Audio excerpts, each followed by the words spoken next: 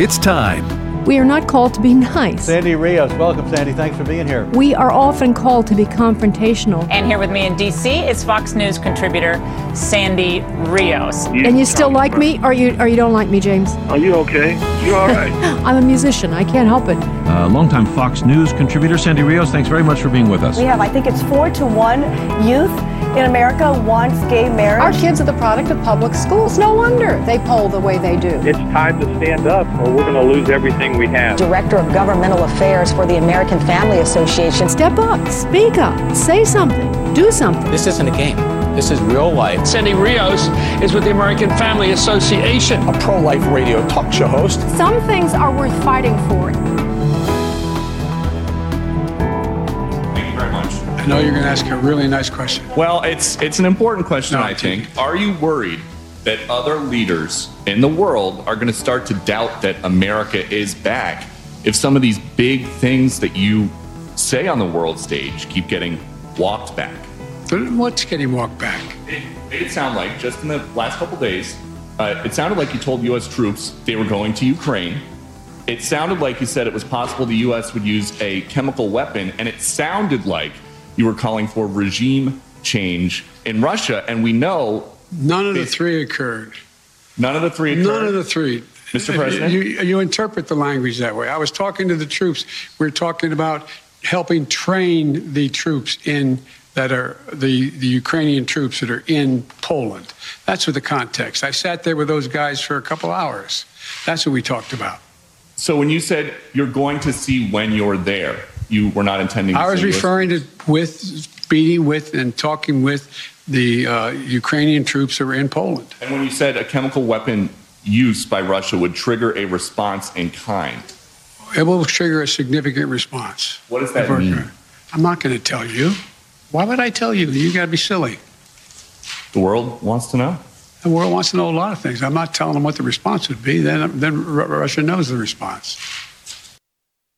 So that was an exchange between Peter Doocy and the President of the United States, Joe Biden, who said, none of that happened. None of that happened. None of those things. Yeah, what you're saying is not true. Yeah. And he also refused to apologize, doubling down. And now we find out because some reporter from a European outlet took a picture of it, that President Biden had this very nicely prepared talking points. It's titled Tough Putin Q&A Talking Points. If you weren't advocating for regime change, what did you mean? Can you clarify? Answer, I was expressing the moral outrage I felt toward the actions of this man. I was not articulating a change in policy. It goes on and on. Answers and questions and answers. The tough Putin Q&A cheat sheet. And we know this is true of this President Biden, that he has to have help. We knew it was true when he was campaigning in his basement, that he was reading talking points.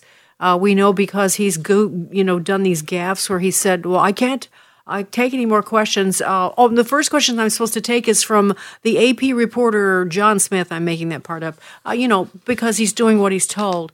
He has enough cognitive that he can be the same mean, snarky, arrogant person he always was, and not all that bright. That really has somehow stayed with him.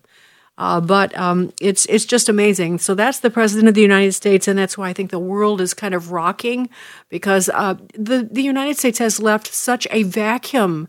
You have no idea. Even our enemies, there was a balance of power. There was a status quo. I hate to use that word, but there was something you could be sure of. You knew the United States would be strong in conflict, that they would stand up and be a deterrent, and that's all gone. You knew that the United States was kind of the hope of the world, and that people could get ahead here, and that's why they came in across our borders, which is what we're going to talk about today, actually, in just a few minutes with a special guest. And we knew that it was kind of standard information that the United States was still a land of hope, but then that's why they were all criticizing us, because they had to tear us down. But now we are thoroughly torn down.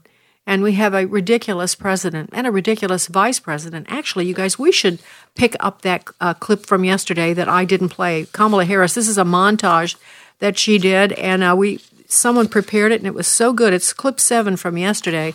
This is our vice president. If you think that the president is concerning, this is your vice president. If something happens to him, this will be the president. Clip 7 from yesterday. It is time for us to do what we have been doing, and that time is every day. We must together work together to see where we are headed, where we are going, and our vision for where we should be. Because we have the ability to see what can be, unburdened by what has been, and then to make the possible actually happen. To see what is possible, to see what can be, unburdened by what has been, to reject the notion that the way things have always been has to be the way things will continue to be. I have a motto. I eat and drink no for breakfast. I eat no for breakfast. I eat no for breakfast. There is no vaccine for racism. The climate crisis represents an existential threat to who we are as a species. Talking about the significance of the passage of time, right? The significance of the passage of time. So when you think about it, there is great significance to the passage of time. Because the reality is that the life of a black person in America has never been treated as fully human. We have supposed leaders who are pushing science fiction instead of science fact. This virus, it has no eyes, and yet it knows exactly how we see each other and how we treat each other. You guys are going to see. You're going to literally see the craters on the moon with your own eyes. Oh my goodness. With your own eyes, I'm telling you, it is going to be unbelievable. A friend in need is a friend indeed. And when folks vote, they order what they want, and in this case, they got what they asked for. Yes, so they got what they wanted, according to, like I'm going to read an excerpt from the Wall Street Journal, who believes, of course, that the election was rightly decided and that we indeed did vote for Joe Biden and Kamala Harris. I would argue against that for a number of reasons, and we've had a number of experts on. I don't want to get sidetracked with that, but just to be clear, I don't think they were really elected, but that's who we have. And they have been sworn in, and we are stuck with it. We are indeed, unless there's some sort of some way that we can affect the elections in 2022 and neutralize the horrible things they're doing, we are stuck with them. So, and speaking of what she just said, she said, black people in America have never been treated as fully human. Well, one person who should know really about that, Kamala, let's see, is not really all that black. I mean, she's got some black in her, but she's a privileged, her ancestors owned slaves. I mean, she's like, and Barack Obama, all these people that complain about their whatever, the way they're being treated in this country, like Oprah and Barack Obama. It's amazing. The athletes who have a chip on their shoulder, certainly not all of them do. There are some incredibly wise, centered, black, wealthy people in this country, but the loudest voices seem to be from those that just want to be oppressed because they wear it like a coat and they love it. So Clarence Thomas, though, never complains about that, even though he was accused and has been accused of being an Uncle Tom. He was falsely accused of the most ridiculous kinds of sexual harassment. That would even be an overstatement of what they brought in his trial, but they tried to paint him with that brush. They did everything they could to stop him. Joe Biden was the leader of the pack. He was treated horrifically. He actually said this feels like a lynching. This feels like a lynching when he went through his nomination process. Now, Clarence Thomas, the justice on the Supreme Court, who is arguably the most conservative consistently, has been sick. He came home on Sunday, recovering. We don't really know how sick he was. They've kept that from us. So he comes home, and what's he greeted by? He's greeted by, protesters wearing red robes, holding up signs. He's greeted with his personal address being published, which is illegal because Supreme Court justices have to have privacy. They need to live in anonymity because they're in great danger. Can you just imagine this? But, that doesn't matter. That's what he was greeted with when he came home. And the next day, he was greeted with something else. Chad Program reported on it last night. Let's listen to this clip one. Jenny Thomas is now on the agenda. The committee had been scheduled to prep contempt of Congress resolutions for former Trump aides Peter Navarro and Dan Scavino, but Fox has told the panel could request that Thomas testify voluntarily before the committee. The committee is not ready to issue a subpoena. We want to make sure that this isn't driven, even though it's in the political realm, it's not driven by a political motivation. It's driven by facts. So when it comes to any potential future calling in of Ms. Thomas, we'll take a look at what the evidence is. In December, the House voted to hold former White House Chief of Staff Mark Meadows in contempt of Congress. However, the DOJ has not prosecuted Meadows. The committee doubts it has all of the messages sent by Meadows. Members hope that word about Jenny Thomas sending text to Meadows could prompt the Justice Department to prosecute Meadows.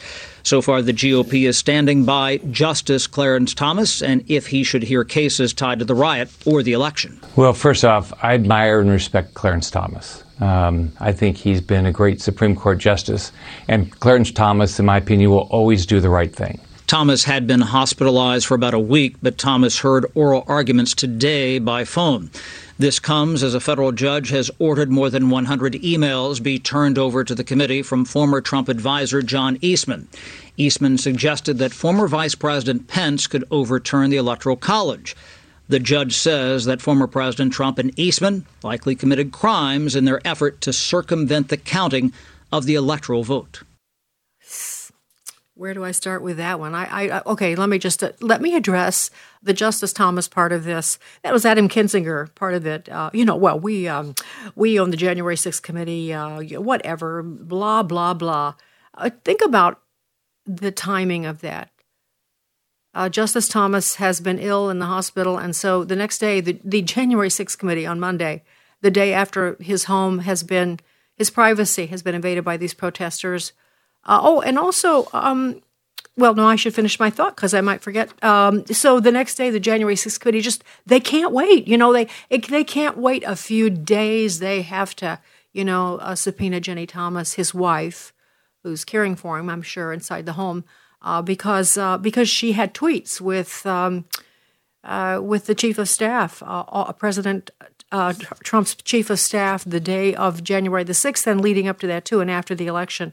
And she can't do that, you see. So that's important. They had to do it Monday when he got home. It reminds me, then the backdrop of this is also just the hatred for Justice Thomas. And I'll give you an example. UCLA's director of race and equity, his name is Jay Perk, tweeted this maybe last Friday. No one wants to openly admit we all hope Clarence Thomas dies. Whatever you need to tell yourselves, this whole rule we're not to wish ill on people is silly. Uncle Thomas is a sexist token who's committed himself to making us all share in he and his treasonous wife's misery. That is the UCLA Director of Race and Equity, Jay Perk. Uncle Thomas is one of the worst kinds of slurs within race. I think Jay's black. Within race to smear another black person because of the Uncle Tom's Cabin. And it's a slang way of saying that Justice Thomas is like the white man's boy. Yeah, that's what that means. And it's a terrible slander in black circles. And of course, Justice Thomas, his wife, is a treasonous because she has political opinions about the election. That can't be allowed. I would just like to say, does anybody think that maybe, I just think about this, Clarence Thomas, let's see, there is a movie of his life, which is wonderful, by the way, Created Equal. If you haven't seen it, go see it. This is a great man. I wonder if you see that movie, if you'll think that maybe before Clarence Thomas met Jenny Lamp, that was her maiden name, he might have had an opinion or two of his own, that he might have actually been conservative before he ever met Jenny Thomas, that perhaps maybe they agree on things. They agreed on them before they ever met, that there's a synergy there. No, somehow it must be Jenny Thomas's influence. Of course, Jenny's activism goes back a decade or so, too, before she met Clarence Thomas. She has always been a conservative activist in her own right, an attorney, raised in a very conservative activist family. And there's no rule and there's no law that says that she cannot have her own opinions and get involved. What they want to do is they want Justice Thomas to be recused from these election cases, because we are seeing more and more evidence that the election was indeed fraudulent. And that's what they're trying to get at. All right, I'll be right back. Sandy Rios in the morning. Hey, it's Michael Woolworth with Bible League International. I know we're all praying for Ukraine, and Eastern Europe is a part of the world where Bible League has a very strong presence. In nearby Albania, Pastor Ephraim is preaching away one Sunday. There's a ruckus at the door. Who is it? 20 militant Muslims. They storm the pulpit, drag this man down the aisle. His family, many in the church who are new converts, are just horrified. They take this man to the front lawn where they beat him nearly to death. You know what his crime is? Very simply that he has been patiently and winsomely sharing Christ with Muslims and atheists, and they are coming to place their faith in Jesus Christ. But the leaders in those movements are not happy. You know, when I ask him, how can we pray for you, brother? He did not say, pray for an end to our suffering. He says, pray that we'll see those around us as the mission field and more will come to Christ. $5 sends a Bible, $100 sends 20 to Eastern Europe today. Call 800-YES-WORD, 800-YES-WORD. 800-YES-WORD, or give it sendbiblesnow.org.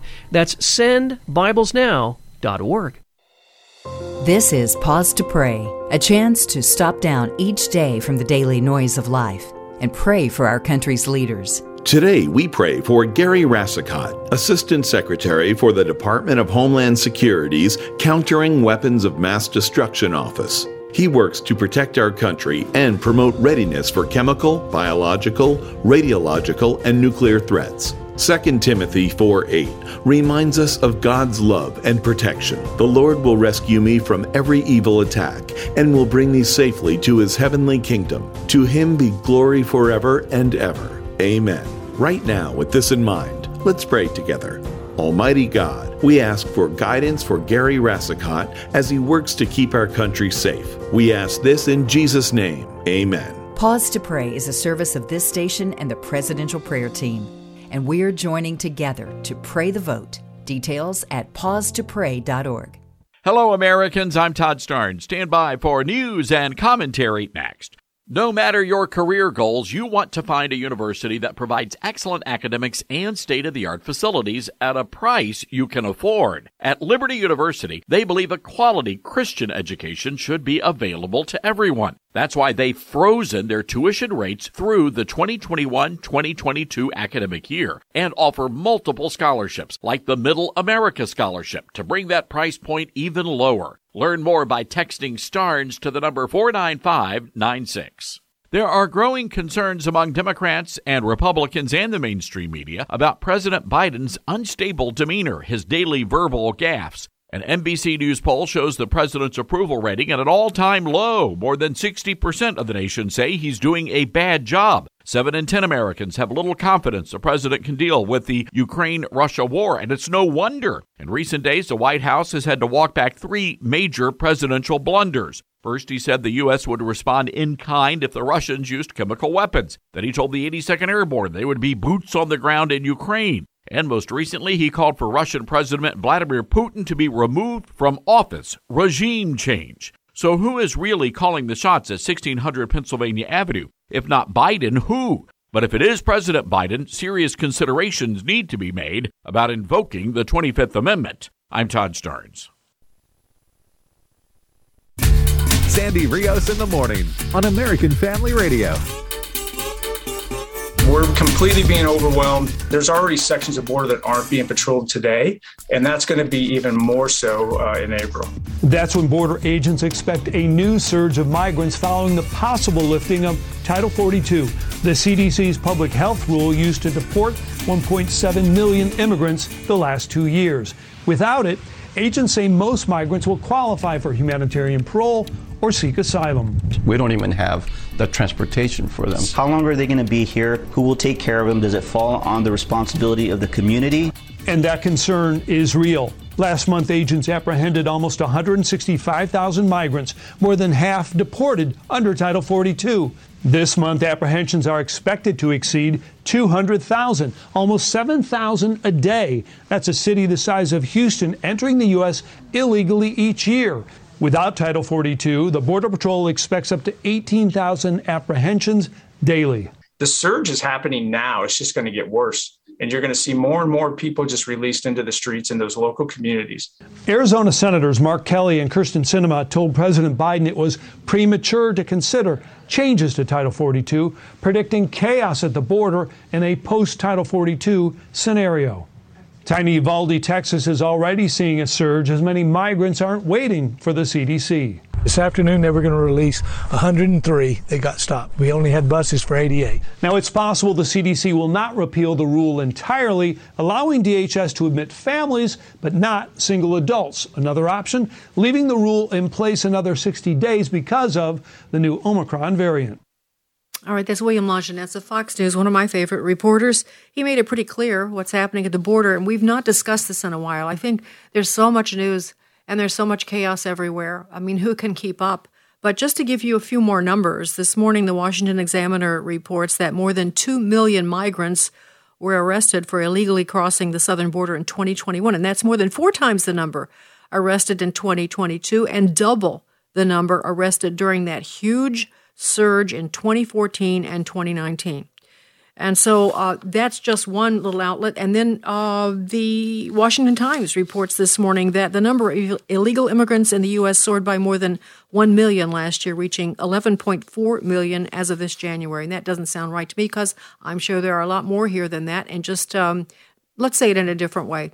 The total foreign-born population, legally and illegally present, has risen by 1.7 million since January 2021 and has reached an all-time record of 46.7 million. This 13-month spike is greater than the increase across the entirety of former President Trump's 4 years in office. That's just to give you an idea of the scope of the problem right now on the southern border. My guest is John Zadrozny. John is with America First Legal.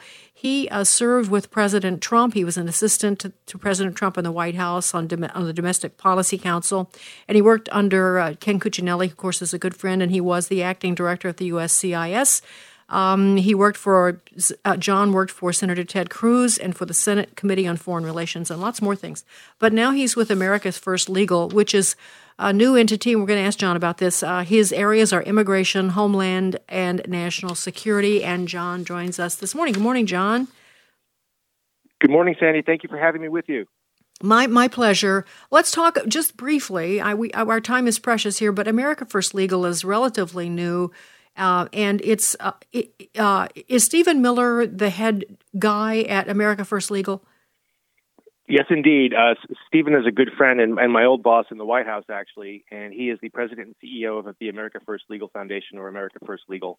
But the good news is it's got quite a crew. There are some people I knew from before, some people I didn't know from before, but a lot of very dedicated people who are committed to truth, transparency, and honesty, and that's absolutely not what we're getting from the Biden administration, so we've got a lot to do. You know, John, I talk quite a bit about, often, about how corrupt the legal profession has been. Well, the legal community, how corrupt. It's nothing like what it used to be, and there's such punishment toward conservative, so-called conservative, without doing a deep dive into that. You have to have the right thing. It's become politically correct job, and if you cross the line, there is great punishment. So you guys must be kind of an island, I'm thinking. Well, the sad part is that we have sort of been. I mean, I think there have been groups out there for decades that have been engaging in litigation, but one thing that we've noticed is that they're very targeted. They only do certain things. They stay in a certain comfort zone, no disrespect intended, but for example, there have been some organizations, very respectable, that have focused on First Amendment litigation. There have been some that have focused on religious freedom. All of that is noble, but there's a broad swath of stuff that has not been reached before. And as you know, Sandy, the left is prolific. Like, they sue on everything. We couldn't walk 5 feet without being sued for something. And so America First Legal is trying to take an approach where we are going to sue on things that are illegal. We're not using law as a malicious weapon. It's designed to make sure that the truth is being told, and the reason the policies are being engineered by this administration are being done, and that's what we're focused on. So we're trying to punch above our weight, but we're doing a great job so far. So let's talk about this, because when it comes to courts, famously, the left used the courts to stop almost all of President Trump's policies, his executive orders on trying to rein in illegal immigration. Somehow he prevailed and really reduced illegal immigration and actually nearly finished the wall. That's another story for another day. But it was the courts, the random courts around the country. So what is the tip of the spear for you guys? How are you fighting back, and what's the issue that relates to the border? Well, there's a lot, but the short version is that one lawsuit in particular, we are trying to get them to enforce the laws on the books. They have a lot of flexibility. Every presidential administration does. They can change regulations, for example. They're free to do that. There are some ways to sue if the regulations are not done properly, but for the most part, they have the right to do that. What they basically did, though, in some instances, is they just shut down enforcement in illegal ways and without proper rulemaking. That sounds kind of nerdy, but the better way to, more colloquial way to put it is basically they just started doing what they want. It's what lefties usually do when they're in charge, engaging in lawlessness, ignoring the law, and just kind of hoping nobody notices. Well, we noticed. And there have been some lawsuits. For example, one lawsuit that America First Legal filed was basically we were part of a team, including 2 states, attorneys general, that sued to make sure that the Biden administration enforced the Migrant Protection Protocols, or MPP, which is also known as Remain in Mexico. It was a major victory for us. Basically, it was an incredible tool to prevent asylum fraud and prevent abuse of the asylum system. Because John, we whereas lost you. In the past, there you are. John, you dropped out just for 10 seconds. The Remain in Mexico. So what came after that? Yeah, I'm so sorry about that, Sandy. So, that short version is that was an incredibly successful policy for us because it basically prevented people from coming in and getting caught and released into the country. You had to wait in Mexico for a couple weeks until your asylum hearing was heard.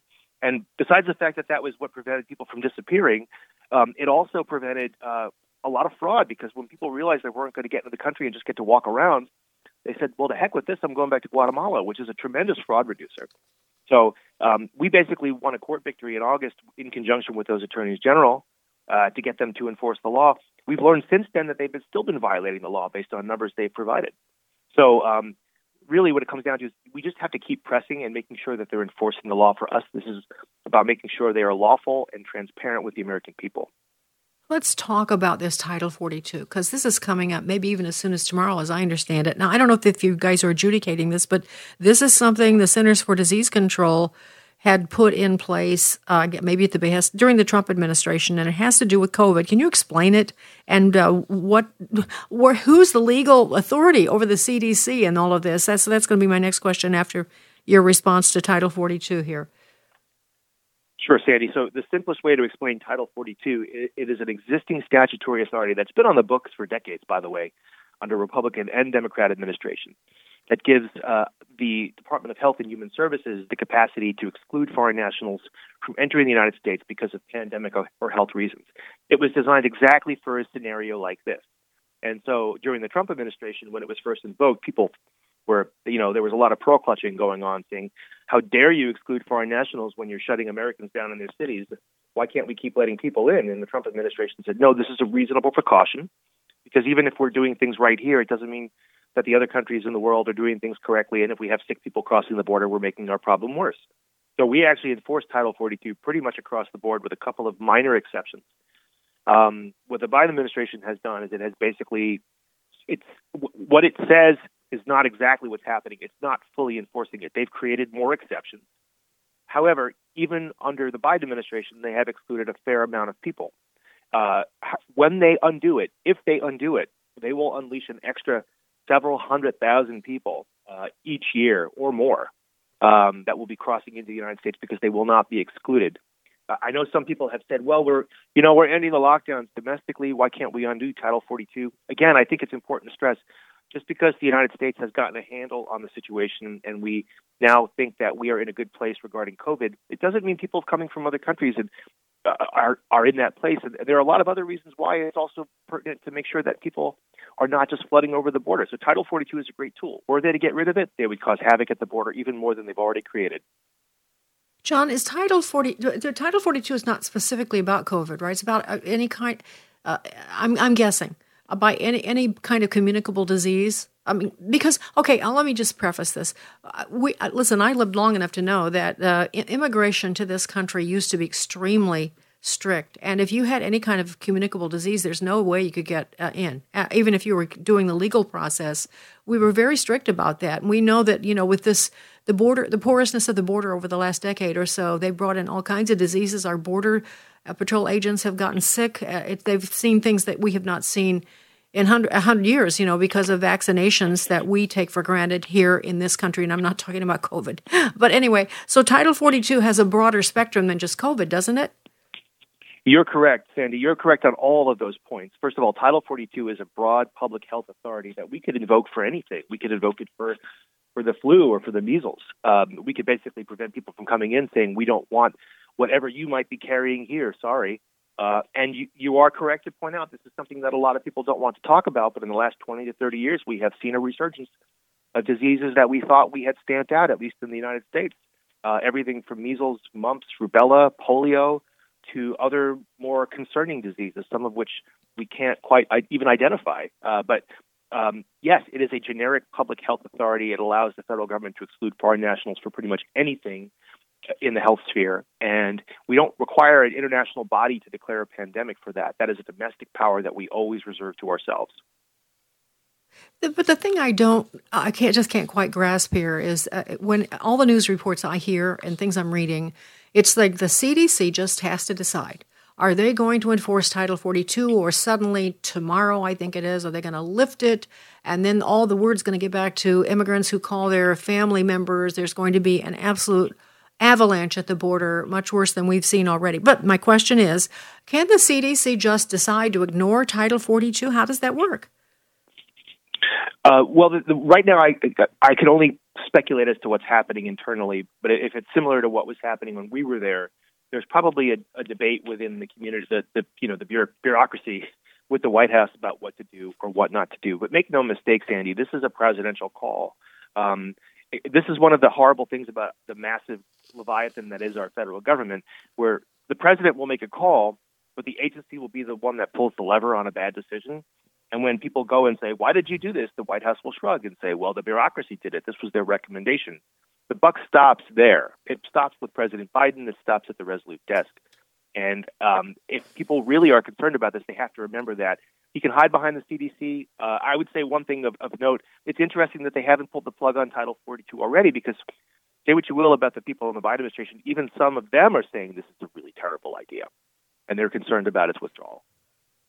And really, is it an overstatement to say that if 42 or Article 42 Title 42 is no longer enforced, that what is to stop anybody from coming in for any reason? I mean, what is to stop?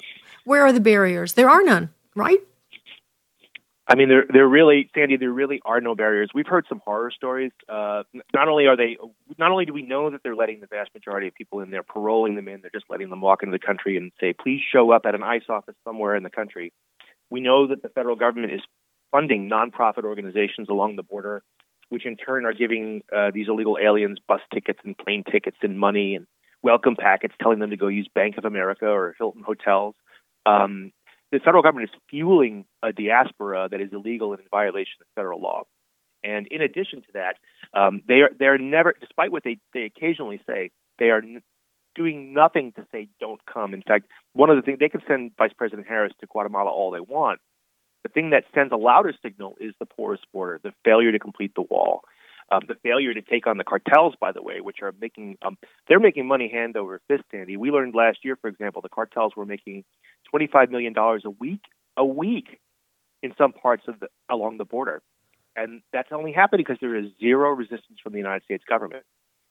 So there's no one bad thing that's happening. It's just a whole conglomeration of messes, but it's intentional by the Biden administration. Make no mistake about it. All right. Is there one case that you've not told us about? We just have 30 seconds left here, John, that you think could be effective to stop some of this? Is this just an effort to, like the little boy with the dike, is putting your finger in the hole of the dike? Is there something that's promising? I think all of it's promising, but there's no one silver bullet, Sandy. I think it's the best way to say it. Right now, it's just a piecemeal effort to sue wherever they're not enforcing the law, to get them to enforce the law via court order.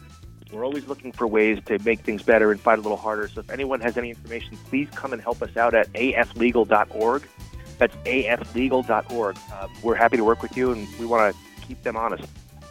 Okay, so if you guys have anything to report, a lot of you live down near the border, aflegal.org, you can report that. John Zadrozny is part of this, and this is his area of expertise. And, of course, Stephen Miller, this is certainly his area of expertise, and it must be maddening to you guys to watch what's happened down there. It's maddening to us, too, but you guys have seen so much of the good things systematically turned back that you had started it's disheartening for all of us. But, John, thanks for your good work there, and give Stephen our very best. Sandy Rios in the morning on AFR Talk. AFR programming is now available on Alexa. You're joking, right? Nope, not joking. Seriously? Yep, this is not a drill. Wait a minute. No way. There's a way, the Alexa way. So if you just happen to miss your favorite shows, no worries. You can now listen to each podcast with Alexa. It's simple and it's free. Just visit afr.net/apps and click Alexa. We're not joking. To sharpen the biblical worldview of Christians and to share the good news of Jesus Christ. That is the mission of the Christian Worldview radio program. I'm host David Wheaton, inviting you to join us this Saturday morning at 9 Eastern, 8 Central, as we discuss all matters of life and faith from a decidedly biblical perspective. The Christian Worldview, Saturday mornings at 9 Eastern, 8 Central, right here on American Family Radio. Having the appearance of godliness, but denying its power. Avoid such people. My name is Abraham Hamilton III, and this is the Hamilton Minute. Today, some professing Christians assert that critical theory, critical race theory, and intersectionality are helpful tools for the church. These people have an appearance of godliness, but their assertions deny the sufficiency of God's word to guide the church in living out the reconciliation Jesus secured for us on the cross. Make no mistake, as Paul told Timothy, the God-breathed Scripture is sufficient for teaching, for correction, and for training in righteousness. Those who have an appearance of godliness, but deny the power of God's word for doctrine and practice, must be identified and avoided. Listen each weekday from 5 to 6 p.m. Central for the Hamilton Corner with Abraham Hamilton III, Public Policy Analyst for the American Family Association. Here's some great news. If you missed the deadline to sign up for health insurance, or if, like a lot of people, you just have a plan you're not happy with, you still have a choice. It's called Medi-Share. It's a Christian healthcare sharing program. There are more than 400,000 members now, and they love it. In fact, Medi-Share has double the customer satisfaction rate compared to that of health insurance. And Medi-Share really is the gold standard when it comes to healthcare sharing. It's been around more than 25 years. Members have shared more than $4 billion of each other's medical bills. Plus, Medi-Share is for you. It has saved its members billions by advocating on their behalf. Best of all, the typical savings for a family is around $6,000 a year. So if you think you're stuck with a high-cost health plan that doesn't have much to offer, think again. Medi-Share has a 98% customer satisfaction rating, and you are invited to be part of it. Call now. 833-44-BIBLE. That's 833-44-BIBLE. 833-44-BIBLE.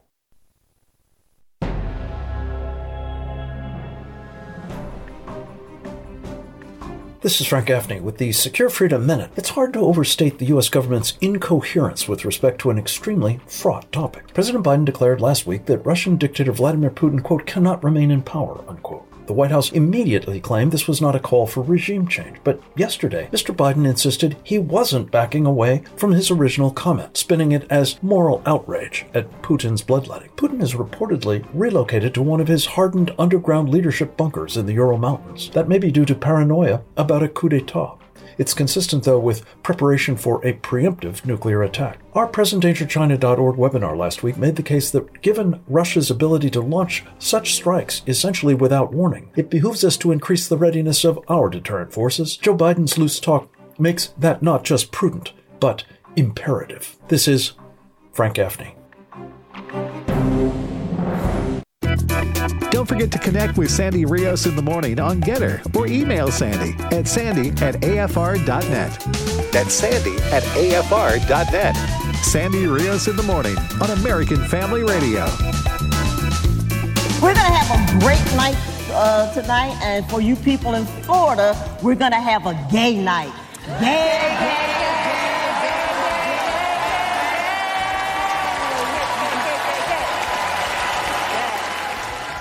Yeah, so proud moment hang on a second. Too many pieces of paper in front of me. Yeah, Wanda Sykes leading that little charge at the awards celebration, the Academy Awards on Sunday night. This is for Florida. And so it's interesting. You know, Disney and the Hollywood celebrity class are coming after Florida and Ron DeSantis, but of course he's fighting back. And they had a press conference. I believe this took place over the weekend. I'm not sure what day, but a mother in Florida whose child has been co-opted by the educational elites gave her testimony at the press conference. We can't play all of this, but just to get you to understand why this bill that that Governor DeSantis signed yesterday was so important about. In fact, I don't know why they stopped with third grade, but from kindergarten through third grade, they cannot discuss transgenderism and LGBTQ issues. That's the bill. And that's the bill that Disney employees and other homosexual activists are calling Don't Say Gay bill. Of course, it's ridiculous. But this is the heart of why DeSantis and the legislative body in Florida passed this bill and why he signed it. January Littlejohn telling the story of her daughter in public schools in Florida, clip 2. In September of 2020, my daughter told me after school she had a meeting with school officials that was held behind closed doors where they asked her which restroom she wanted to use. I immediately contacted the school and was told by the guidance counselor and assistant principal that I could not be given any information regarding the meeting and that by law, my daughter had to be the one to authorize my notification of the meeting or attendance to the meeting. In other words, school officials asked my 13-year-old child her permission as to whether or not my parental rights would be honored. After many weeks of going back and forth with the district, we learned the middle school had created a transgender, gender nonconforming support plan with our 13-year-old daughter without our knowledge or consent. The plan was a 6-page document completed with my daughter behind closed doors with 3 school officials that included the guidance counselor, the assistant principal, and a social worker I had never met. During the meeting, they asked her questions that could have significantly impacted her safety and her physical and emotional well-being, such as which restroom she preferred to use and which sex she preferred to room with on overnight field trips. The plan also directed school staff to use my daughter's birth name when speaking to us, her parents, and to use a different name in school with teachers, staff, and students. This plan directed school staff to conceal from us that this meeting and plan had ever taken place. When parents are excluded from critical decisions affecting their child's health and well-being at school, it sends the message to children that their parents' input and authority are no longer important. This created a huge wedge between our daughter and us because it sent the message that she needed to be protected from us, not by us. All right, Social I'm going to interrupt her. transition is She a goes medical... on. That's January Littlejohn. And you know, that's all right. Just let that soak in. You got a 13-year-old daughter, and you have the school colluding with your daughter, persuading. She's 13 years old. Just persuading her that she could choose her gender and the bathroom, and she can select which sex she wants to travel with, and we're not going to tell your parents. And when we address you with your parents, we'll use your given name, but when we're at school, we're going to use the name you choose. And we're not going to tell your parents wink and a nod. It's horrific. And I just have to slip in because you have to understand, this didn't just start. This was happening in the late 90s when I was on air in Chicago. I covered it. I used to cover all things LGBTQ transgender before it was in the news as it is now. This Massachusetts was the first state, of course, to legalize gay marriage, and they were the first state to actually start doing this. Exactly what she described was happening in Massachusetts in the late 90s, and other states too, Vermont and maybe New York. I don't remember, maybe, but this is not new. It's just that parents are finally understanding, and I'm so grateful. I could not shake them with a stick when I was on radio. Nobody believed me. No, that's not. No, can't possibly. Not my school. They believed me that it was happening somewhere. They just couldn't. We have a nice teacher. We have good teachers. That's what they always told me. Yeah, well, those good teachers remain silent, and now we are in this mess. And so Disney, oh my goodness, Disney is just, let's say, doubling down on their opposition to this bill. And so they tweeted on Monday. They said Florida's HB 1557, also known as the Don't Say Gay bill, should never have passed and should never have been signed into law. That's the statement from Disney. And by the way, could I just say that, of course, that little slang labeling of the bill is nothing about, it never does say anything like that. Of course, that's a lie. So Disney's just doubling down on the talking point, the leftist talking point. Goes on to say, our goal as a company is for this law to be repealed by the legislature or struck down in the courts, and we remain committed to supporting the national and state organizations working to achieve that. We are dedicated to standing up for the rights and safety of LGBTQ plus members of the Disney family, as well as LGBTQ plus community in Florida and across the country. So, of course, Disney is like a family-friendly company, right? You want to take your grandkids, right, and buy them little Mickey Mouse ears. I have to tell you, this has been going on for years. You've heard me say it, and I know I'm irritating people when I'm on a high horse because I'm so annoyed. How perverse that this company that sells to the world that it's this family-friendly, this fantasy thing for children that's safe, has become this. But I'm going to go on with this. There was a comment by DeSantis's people on this, and now I can't find it. But they came back very strongly on this, and basically DeSantis said something about, here we go, I've got it right here. He talked about the celebrities on the stage at the Academy Awards celebration. He says, like in New York City and D.C., Hollywood elites love to hate Florida, except when they're vacationing here and buying homes. He said, Wanda Sykes, of course, said, we're going to have a great night tonight, and for you people in Florida, we're going to have a gay night. And then they started chanting, gay, gay, gay. I played that for you. And then DeSantis said, the lack of self-awareness is hilariously out of touch with Americans. Domestic migration pattern speaks for itself. California lost the most residents in 2021. Florida gained the most residents in the same time frame. There's more to this story because I want to read to you how Disney employees have responded to this. And so I want to find, because there are a lot of conservative, here's my article, this is the one I was looking for, people who were picketing last week, gay employees in Orlando and in California in Burbank. In Burbank, I think they had like 60 employees, and that was I think I played a clip from that for you. I didn't realize it was the one in California because Orlando, the site of Disney World, had one person out there protesting. I think that's really interesting. So this was posted by Walt Disney World Facebook and Instagram accounts on Tuesday. To all who come to this happy place, welcome. Disney Parks, Experiences and Products is committed to creating experiences that support family values for every family and will not stand for discrimination in any form.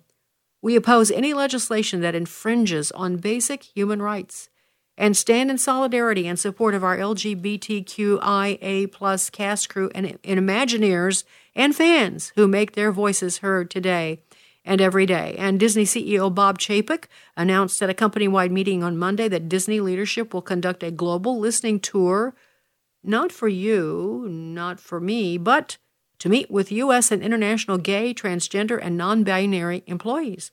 The company is also creating an LGBTQ+ task force that will bring in experts to help Disney develop a plan to make it a force for good for LGBTQ+ communities. They're also going to take on Texas Governor Greg Abbott's order to investigate parents who let their children undergo gender transitioning procedures. They've got all kinds of plans. They're, reinstating that KISS and their new Buzz Lightyear movie. Don't you dare let your children see that or your grandchildren. Disney is going to... so here is from their conservative employees. They wrote an open letter just this week in which they said that the Disney company has become an increasingly uncomfortable place to work for those of us whose political and religious views are not explicitly progressive. In an open letter published yesterday, Monday, requesting Disney to return to political neutrality, the employees wrote anonymously, the company's evolving response to the so-called Don't Say Gay legislation in Florida has left many of us wondering what place we have in a company actively promoting a political agenda so far removed from our own. The leadership frequently communicates its commitment to creating an inclusive workplace where cast members feel comfortable sharing their perspectives and being their authentic selves at work. This is not our workplace experience. Over the last few weeks, we have watched as our leadership has expressed their condemnation for laws and policies we support. We have watched as our colleagues, convinced that no one in the company could possibly disagree with them, grow increasingly aggressive in their demands. They insist that the Disney World, that's this acronym, take a strong stance on not only this issue, but also legislation, and openly advocate for the punishment of employees who disagree with them. And so one Disney employee said to the Daily Wire yesterday, these activist employees and outside organizations recognize Disney's cultural significance. They want to use the company to make an end run around parents through content creation and political pressure. They see it as their mission to rescue the next generation from their conservative parents. This is a complete institutional takeover. Disney is lost. I have to tell you, I confess to you that I'm surprised that Disney has responded by doubling down. I'm really shocked at that. I thought that there was a little wiggle room there, but none. Their guns are blazing, both barrels. So you know what? Maybe it's time for us to both barrels blaze back. And I know it's a great loss. Listen, it's a great loss to our culture. I'm a huge Disney fan. I remember Walt Disney when I was a kid. I remember, the Musketeers. I remember the Sunday night, although I couldn't watch it because church started at the same time. I remember sitting in front of the television, when you wish upon a star, and you don't even remember because you're too young, but I remember, and it was just beautiful. It was in Technicolor, and I had to leave for church. It killed me. But on the rare occasions when I might be sick, I would see it. It was part of our culture. Walt Disney's story is incredible. And what a perversion. What an incredible perversion of an absolutely wonderful institution. It makes me heartsick. But they are not what they used to be. And we can no longer put our heads in the sand and allow them to thrive while using that money that you give them and that you spend on gifts and all the things that you buy. They're using it to groom your children and your grandchildren for horrific things in public schools and elsewhere. They're all about it, and they're not hiding it. And so you're going to have to make a tough decision. And, of course, then there's the whole issue of Disney being so involved in China and ignoring, like, the Uyghur genocide. In fact, they made a movie. Their movie, Mulan, which was filmed in 2020, it was filmed and you could see the Uyghur internment camps. You couldn't because they were edited out in the background. Disney just ignored it, and they thanked the Xinjiang CCP officials, the same communists forcing Uyghurs into gulags, in the credits of the movie. So they are not offended by the murder and torture of Uyghur Muslims in China, but they are offended that someone here would want to stop the grooming of small children. It is just so bizarre. And it's just sick. Okay, there are other things I wanted to talk to you about, but I think I've got 1 minute. Can I do this in 1 minute? I want to go back to Clarence Thomas and his wife, Jenny, because a couple of things I wanted to tell you. Talk about knives, even from the inside. There's a fundraiser that went out just a couple of days ago, maybe it was Sunday night, about how Supreme Court Justice Clarence Thomas has been hospitalized with an infection. Our thoughts and prayers are with him. We put together a Get Well Soon card. You want to join us? So, sign the card and then send some money. Well, so some of us wondered, well, who's this from? Who's trying to raise money on the illness of Clarence Thomas? Because it's certainly not Clarence and Jenny Thomas. So, I see. It's Karl Rove, Barbara Comstock, and Reince Priebus. And others. They're so concerned that they thought they'd raise a little money in the process. And then if you read this Wall Street Journal editorial about Jenny Thomas and the subpoena by the January 6th committee, it's clear that with friends like that, like, who needs enemies? I don't have time to read it, but just take my word for it. All right, I have to take like the 24-hour break, but I'll be back tomorrow. And remember that, honestly, God is control. I do believe that, even though I don't say it often enough. Have a great day. Sandy Rios in the morning, KFR Talk. The views and opinions expressed in this broadcast may not necessarily reflect those of the American Family Association or American Family Radio.